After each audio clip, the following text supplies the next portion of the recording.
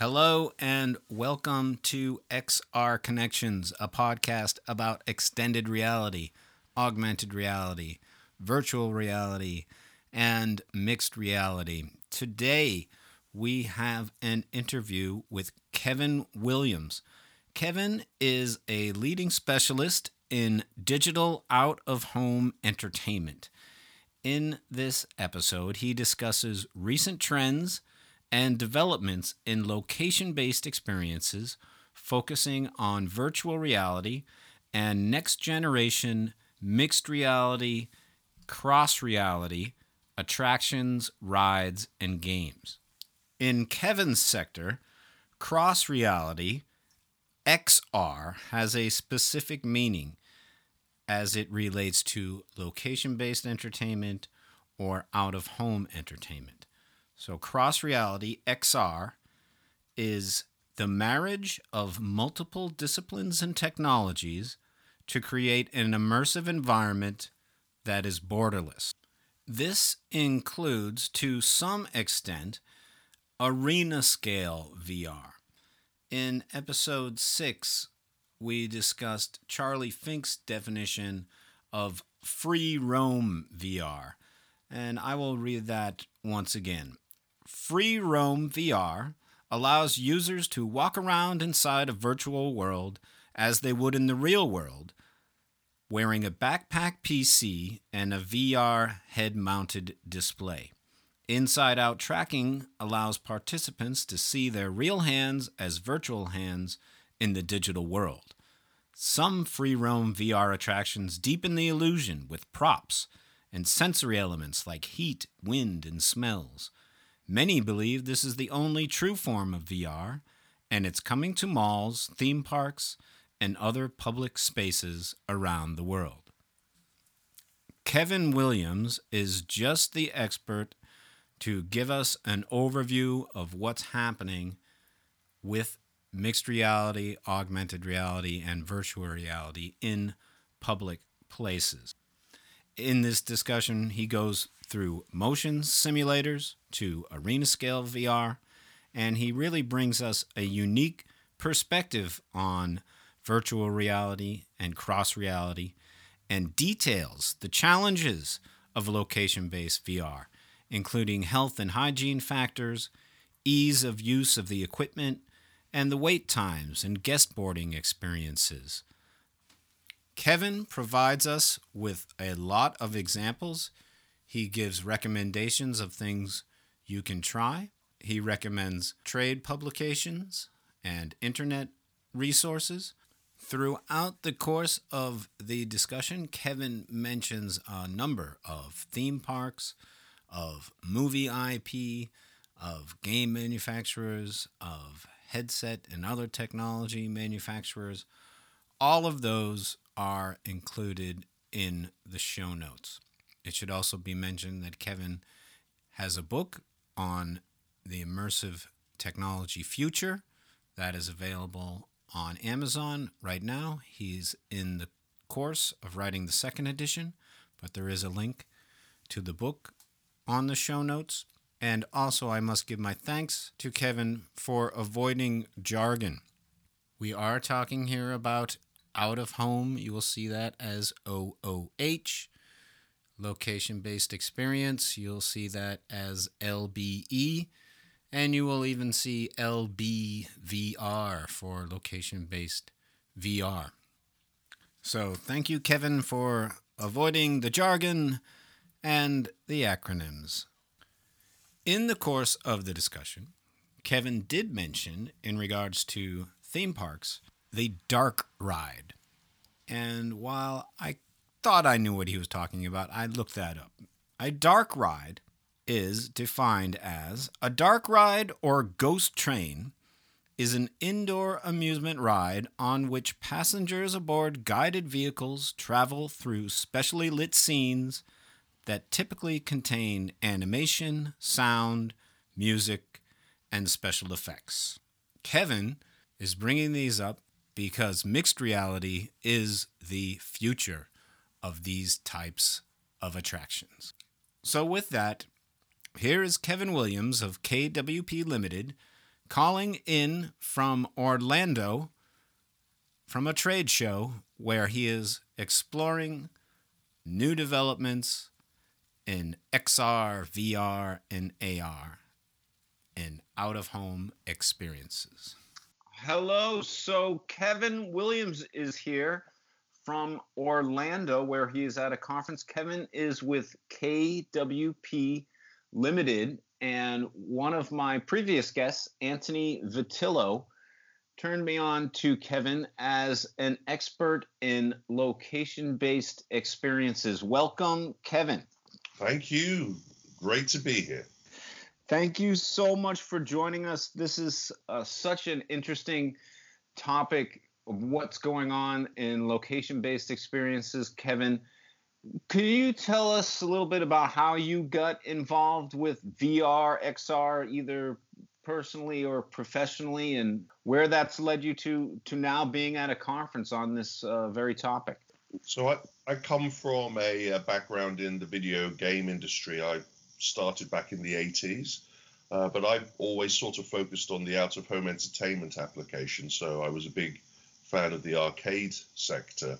I then got sucked into the explosion in 3D graphics for deployment in that market and ended up at a flight simulation, military simulation company, Hughes Rediffusion. And that was the first time I actually got my head in a virtual reality helmet back in 1989. And I've always had a love affair with immersive entertainment. And when I set up the consultancy after working with Disney as an Imagineer and working with other companies, the consultancy just started to focus wholly on immersive entertainment.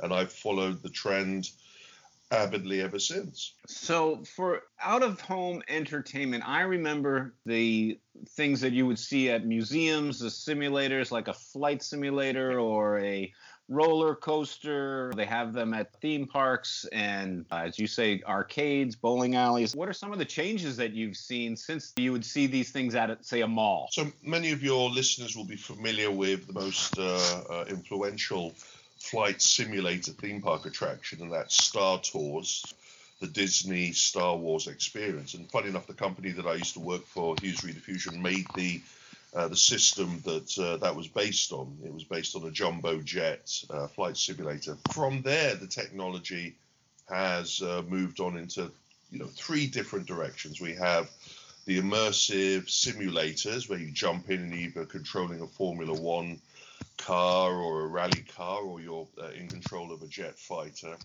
We also have now the virtual reality systems that use head-mounted displays linked to motion bases, and we just had the launch here at Orlando of a brand new system from a very well-known company. And now we're looking at the next generation kinds of systems in that ilk, where they're incorporating esports competitions and they're networked together. So there's the simulators, there's the immersive entertainment systems, the VR systems, and now we've got the mixed reality and the cross reality systems on the horizon here. Where do you see the mixed reality? I think that's a very interesting development that's going on. So we've had virtual reality systems. This is the second time in the out-of-home entertainment sector that we've deployed VR, the headset systems into our market. The first time back in the 90s, it was well received, but the technology wasn't capable. Now, we're very lucky that we've had 4 or 5 years of deployment of the latest VR systems, and they've really got traction, really making a difference.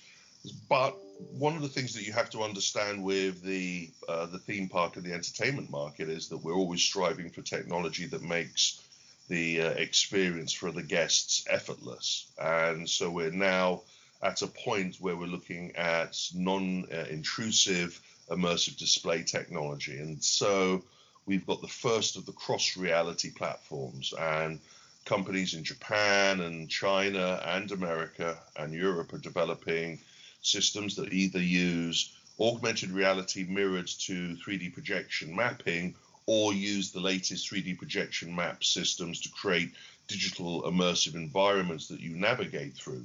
And so how we define in our sector cross reality or XR is the marriage of multiple disciplines, multiple technologies to create an immersive environment that is borderless, that has really no limitations of backpack PCs or cables or head-mounted displays, but literally drops the individual into an immersive environment. Are there examples of that kind of experience out there now? Are they still in development? Is that a dream or is it reality right now? We have examples of multiple applications of this. So a couple of years ago, Disney created the Goofy Splathouse experience. It was one of the first 3D projection mapped theme park attractions. We have companies like Triotech that are developing theme park attractions that use hand tracking as well as projection mapping. So you're moving through a projected environment, shooting fireballs from your hands with their Lego Ninjago. And we have companies in Japan, such as Capcom, who have developed ghost experiences where you have projected environments, but using augmented reality guns to capture ghosts. So we're on the periphery of this kind of application, but a lot of the funding at the moment is going into deploying the more conventional VR systems and also looking at the next generation AR systems. So from most people's perceptions, we have three types of deployment of virtual reality in the out-of-home entertainment market. We have the standalone machines, such as the Beat Saber experiences from companies like VR Arsenal, or we have the driving simulators that have just been launched by our friends at Hologate, who are also very famous for their stand-up tethered four-player VR experiences. And then there's the next generation from that, which is some people call location-based entertainment centers, which are dedicated to offering arena-scale VR. So some companies call this free roaming. Some companies call this hyper reality, but fundamentally what you're doing is a group of you are putting on backpack PCs, head-mounted displays, track systems, and you're navigating and moving and immersing yourself in a digital environment. The Void is very famous for this, partly due to their partnership with Lucasfilms and Disney, but they've also partnered with Sony to create 15-minute and 30-minute experiences based on these popular films such as Wreck-It Ralph, Star Wars, Ghostbusters, Jumanji is their latest one, and they've just done a Avengers experience. But we also have other companies such as Dreamscape, who have opened 2 facilities that allow you to navigate through their experiences. And then we have a newcomer that's received a very large amount of investment from the community called Sandbox VR, and they also have licensed content, and they have just released a Star Trek Discovery virtual experience. But these systems fundamentally offer the same approach, which is allowing the individual to jump into a intellectual property movie-based environment. And we have on the horizon location-based entertainment experiences based on Men in Black. We have them also planned for Mission Impossible. On the show floor, we have a company that's taken the more traditional tethered VR entertainment system, a company called Minority Media, and they've developed a experience based on the Transformers film IP. So you're seeing movie experiences dropped into arena-scale VR entertainment to create what many people see as the next level of audience engagement.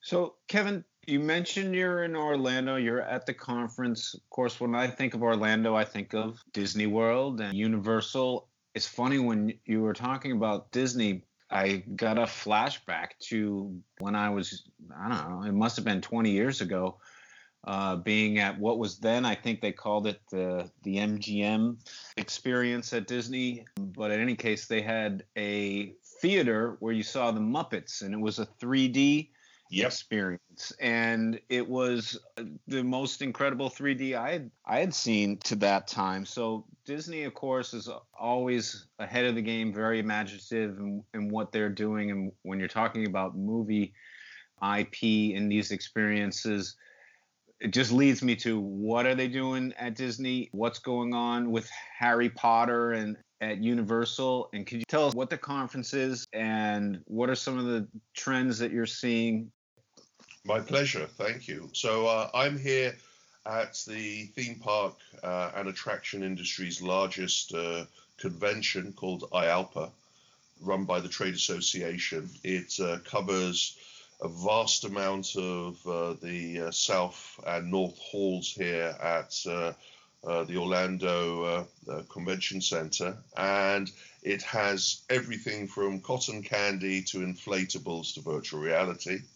Okay. It's a real painful 4 days, walking nearly 9 miles every day to cover the show floor.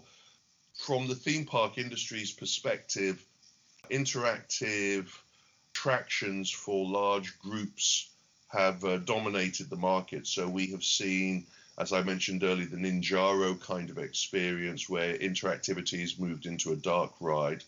And we've seen companies like Sally, who develop a very popular dark ride experiences, now including a lot more shooting and a lot more interactivity. So those are the trends in the big theme park experiences.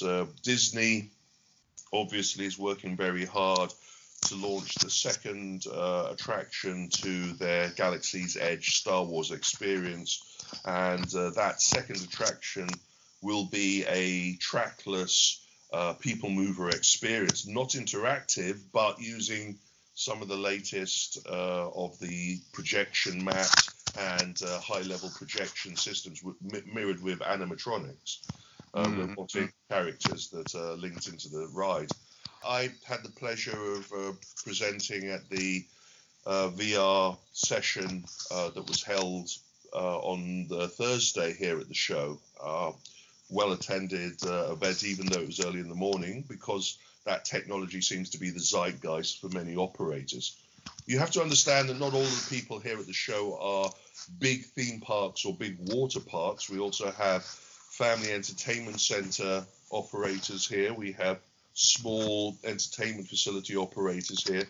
And we also have companies from other walks of the entertainment scene, such as the hospitality side and the retail attainment side.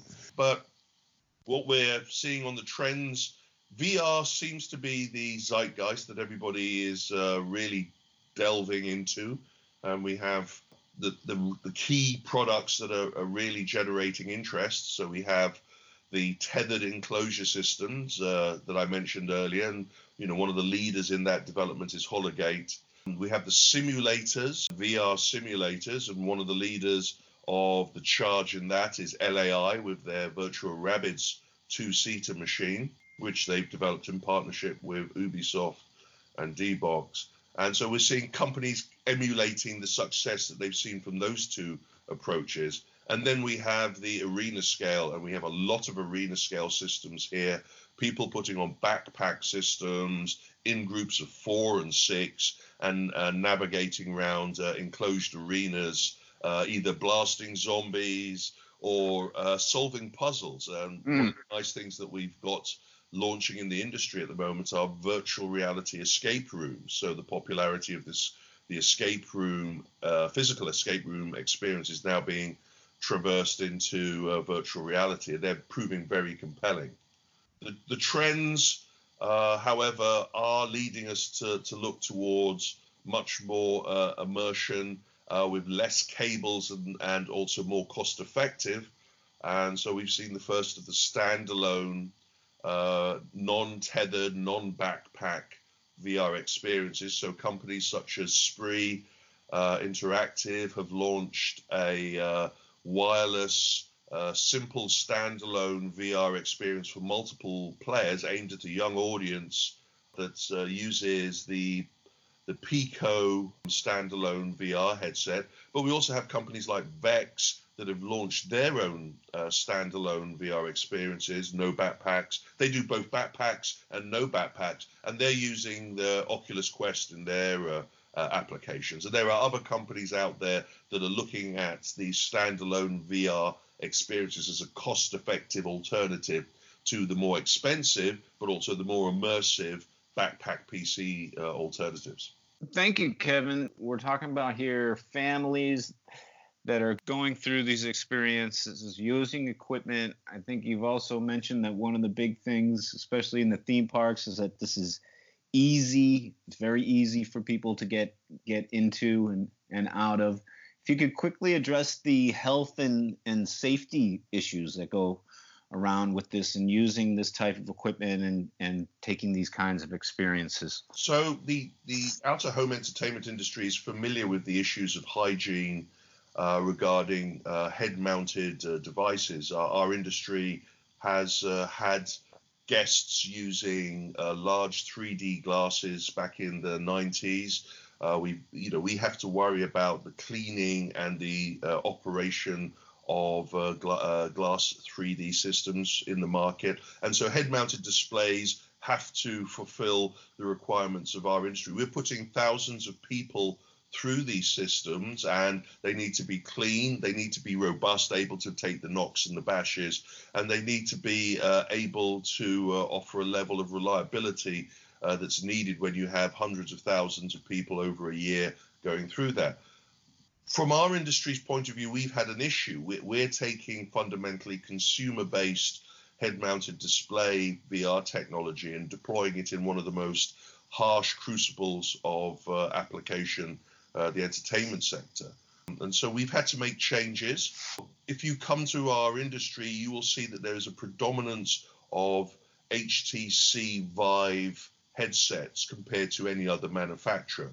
We do have companies such as Pico, we do have companies such as Oculus, and even Samsung deploying VR headsets into this market. We even have companies now using the Valve Index, but all of them have to modify or make allowances for these systems to be suitable, to be cleaned, to be stored, and to be strong enough for our needs. And a great example of this is a company called Dreamcast, who have developed a special two-part system. You have a liner that you put on your head first, and then you connect a Vive display system to the front of that liner so that it allows a very simple operation. It speeds up the onboarding process, a phrase you'll hear a lot in our industry. Onboarding meaning the putting the guest from the queue line into the attraction and then into the experience. So that's really one of the developments that we're seeing now, that we're taking the original consumer VR headset systems and now making them more robust for our market. The arguments that we have in our sector about how we utilize this technology is still ongoing. We're still in early days, even though we've had nearly 6 years of deploying the current phase of consumer VR technology into our market. We're still learning a lot of lessons. And a good example of a lesson learned was the usage of VR in roller coaster experiences. Though a number of companies created some very compelling roller coaster VR systems that used the Gear VR, it proved more and more difficult to come up with a reliable configuration of the system. And also, surprisingly, it impacted the utilization of the roller coaster.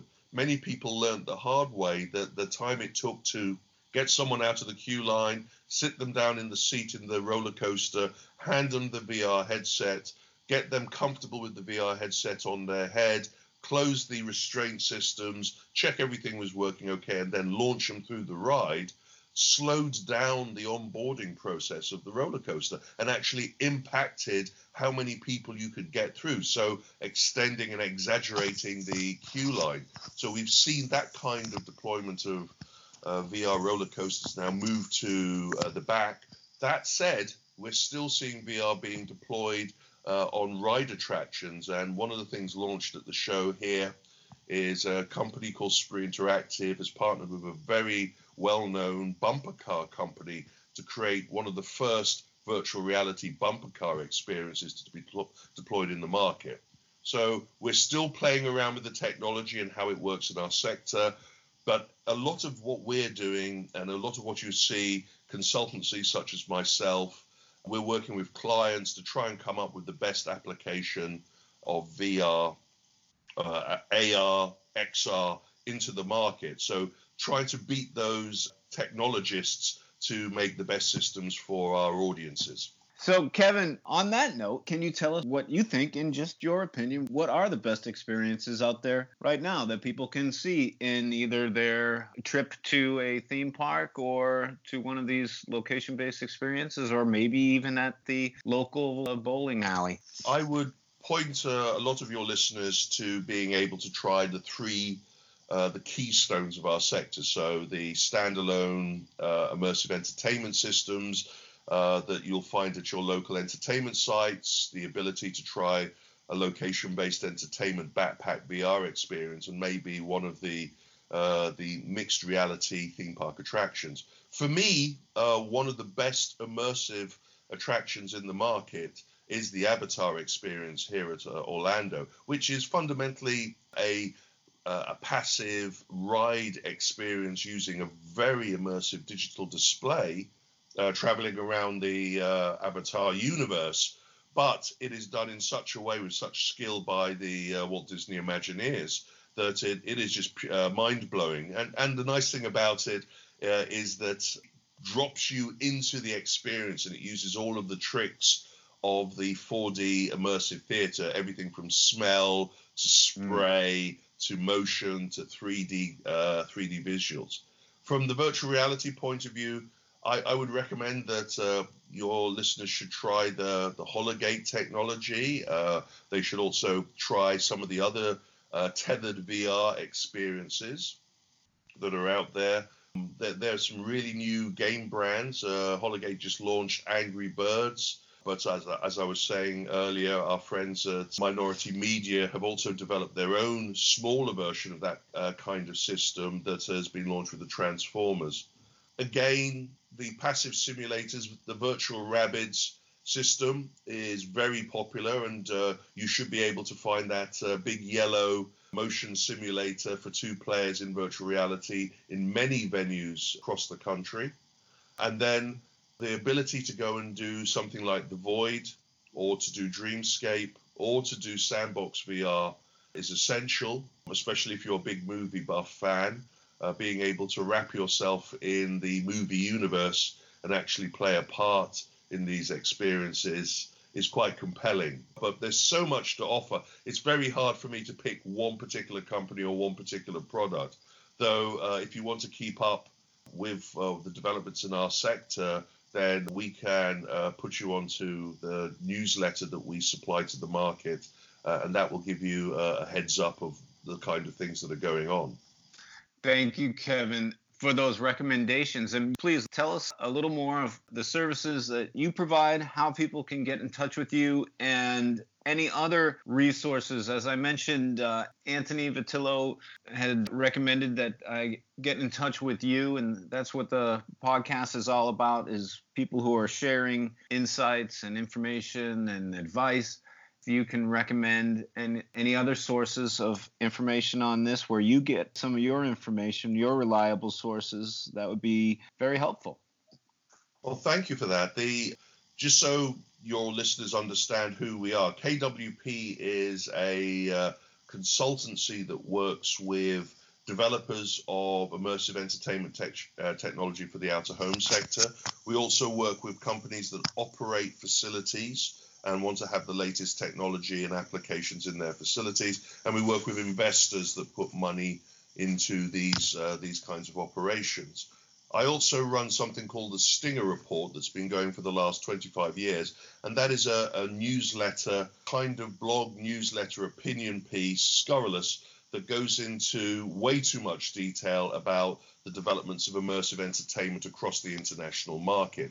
And to get your hands on that, we have a way of you emailing us, and I will include links to the sites where you can jump onto the subscription list of that or send me information.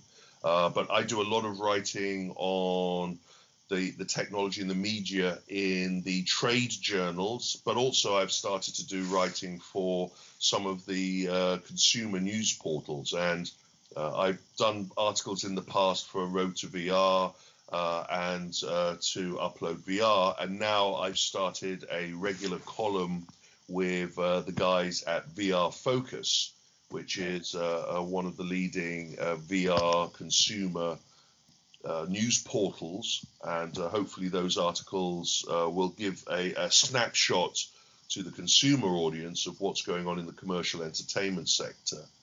Regarding our industry, many of our trade publications go into much more detail than I think the average consumer would need. But, I get my details from trade publications such as Intergame, and also we work and write articles for them specifically covering the deployment of technology and trends. We also have a number of very important theme park conferences where ideas and new technology are shared. And here in America, we've just had IALPA, its last day today. In a couple of weeks' time, in 2020, in January, we will be having the big European show in London, EAG, where a large number of the trends and the technology will be on show there. And then we will be running in March to America for Amusement Expo, where again, a number of dedicated conferences and sessions will be covering the deployment of both XR as well as VR and AR into the scene. And hopefully you will be surprised at CES this year at the beginning of January. You'll be seeing a number of major announcements from consumer hardware manufacturers where they will announce their entrance in supplying hardware and technology into the location-based entertainment sector. But I don't want to get too far ahead of us. But obviously, if anyone has any questions or needs any information about getting into the market, it's really easy to chase me down on Facebook, on LinkedIn, on Twitter, or just email me directly at kwp@thestingerreport.com, and I'll do whatever I can to help you get a better understanding of what we do in this sector.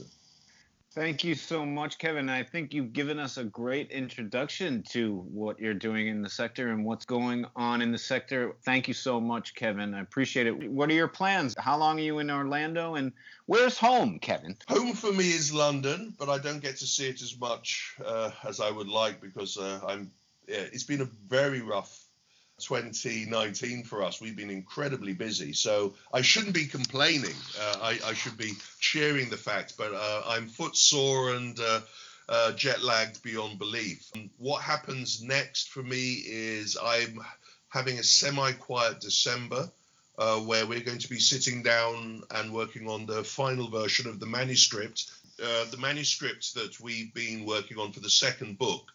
So in 2014, we launched the first book, The Immersive Frontier, that kind of gathered all of the leading developments in immersive entertainment and put them in a book with interviews with some of the leading lights.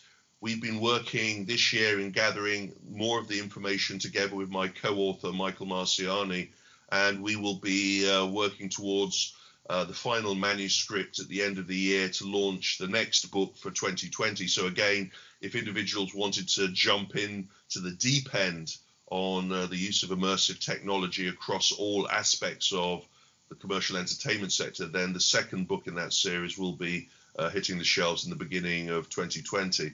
And then hopefully I'll be able to get some rest and then start what looks like is going to be an even bigger and more adventurous 2020 with the London show, the American shows, and also visits to the Japanese amusement trade shows at the beginning of the year.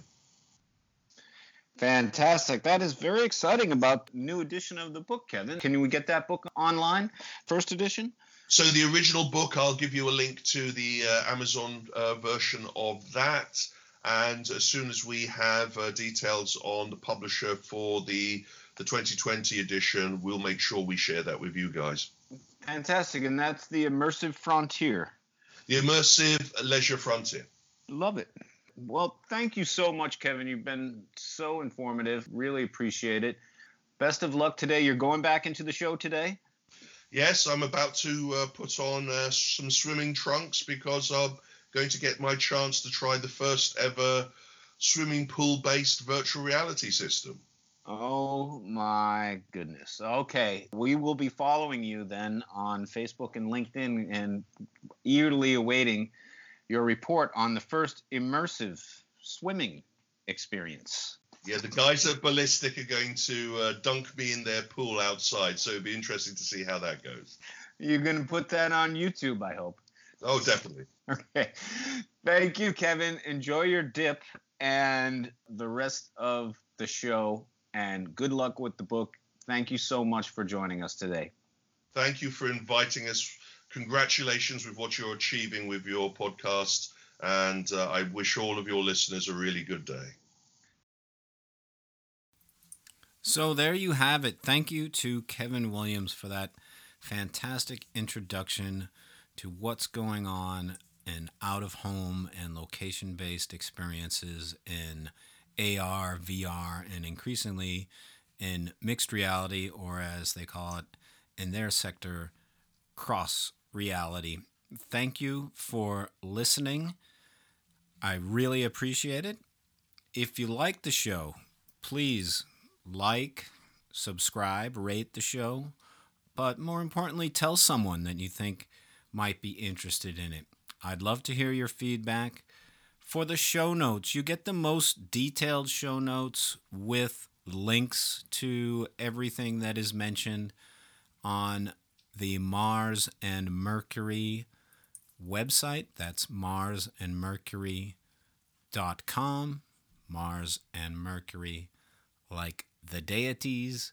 Go to the podcast page and you will see the podcast description of the episode and then all of the links. And that has everyone that anyone mentions, their Twitter accounts, LinkedIn, examples to demos. Pretty much everything that is mentioned in the episodes goes on to those show notes.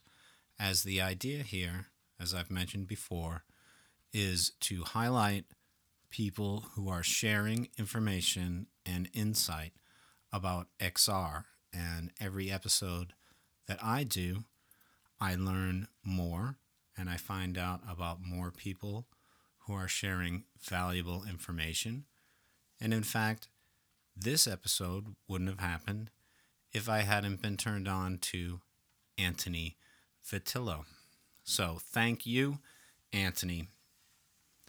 As far as the housekeeping goes, this episode was recorded with a Scarlett microphone going through the Focusrite. We use Logic Pro X. We use Anchor for the publishing. And we use Skype to record the phone call. Reach out to me, Liam O'Malley. I'm your host. You can reach out to me on LinkedIn or Twitter or send me an email, liam@marsandmercury.com. You can write about XR or AR or even the kinks. Thank you for listening. The music is by Dr. Mars. Thank you.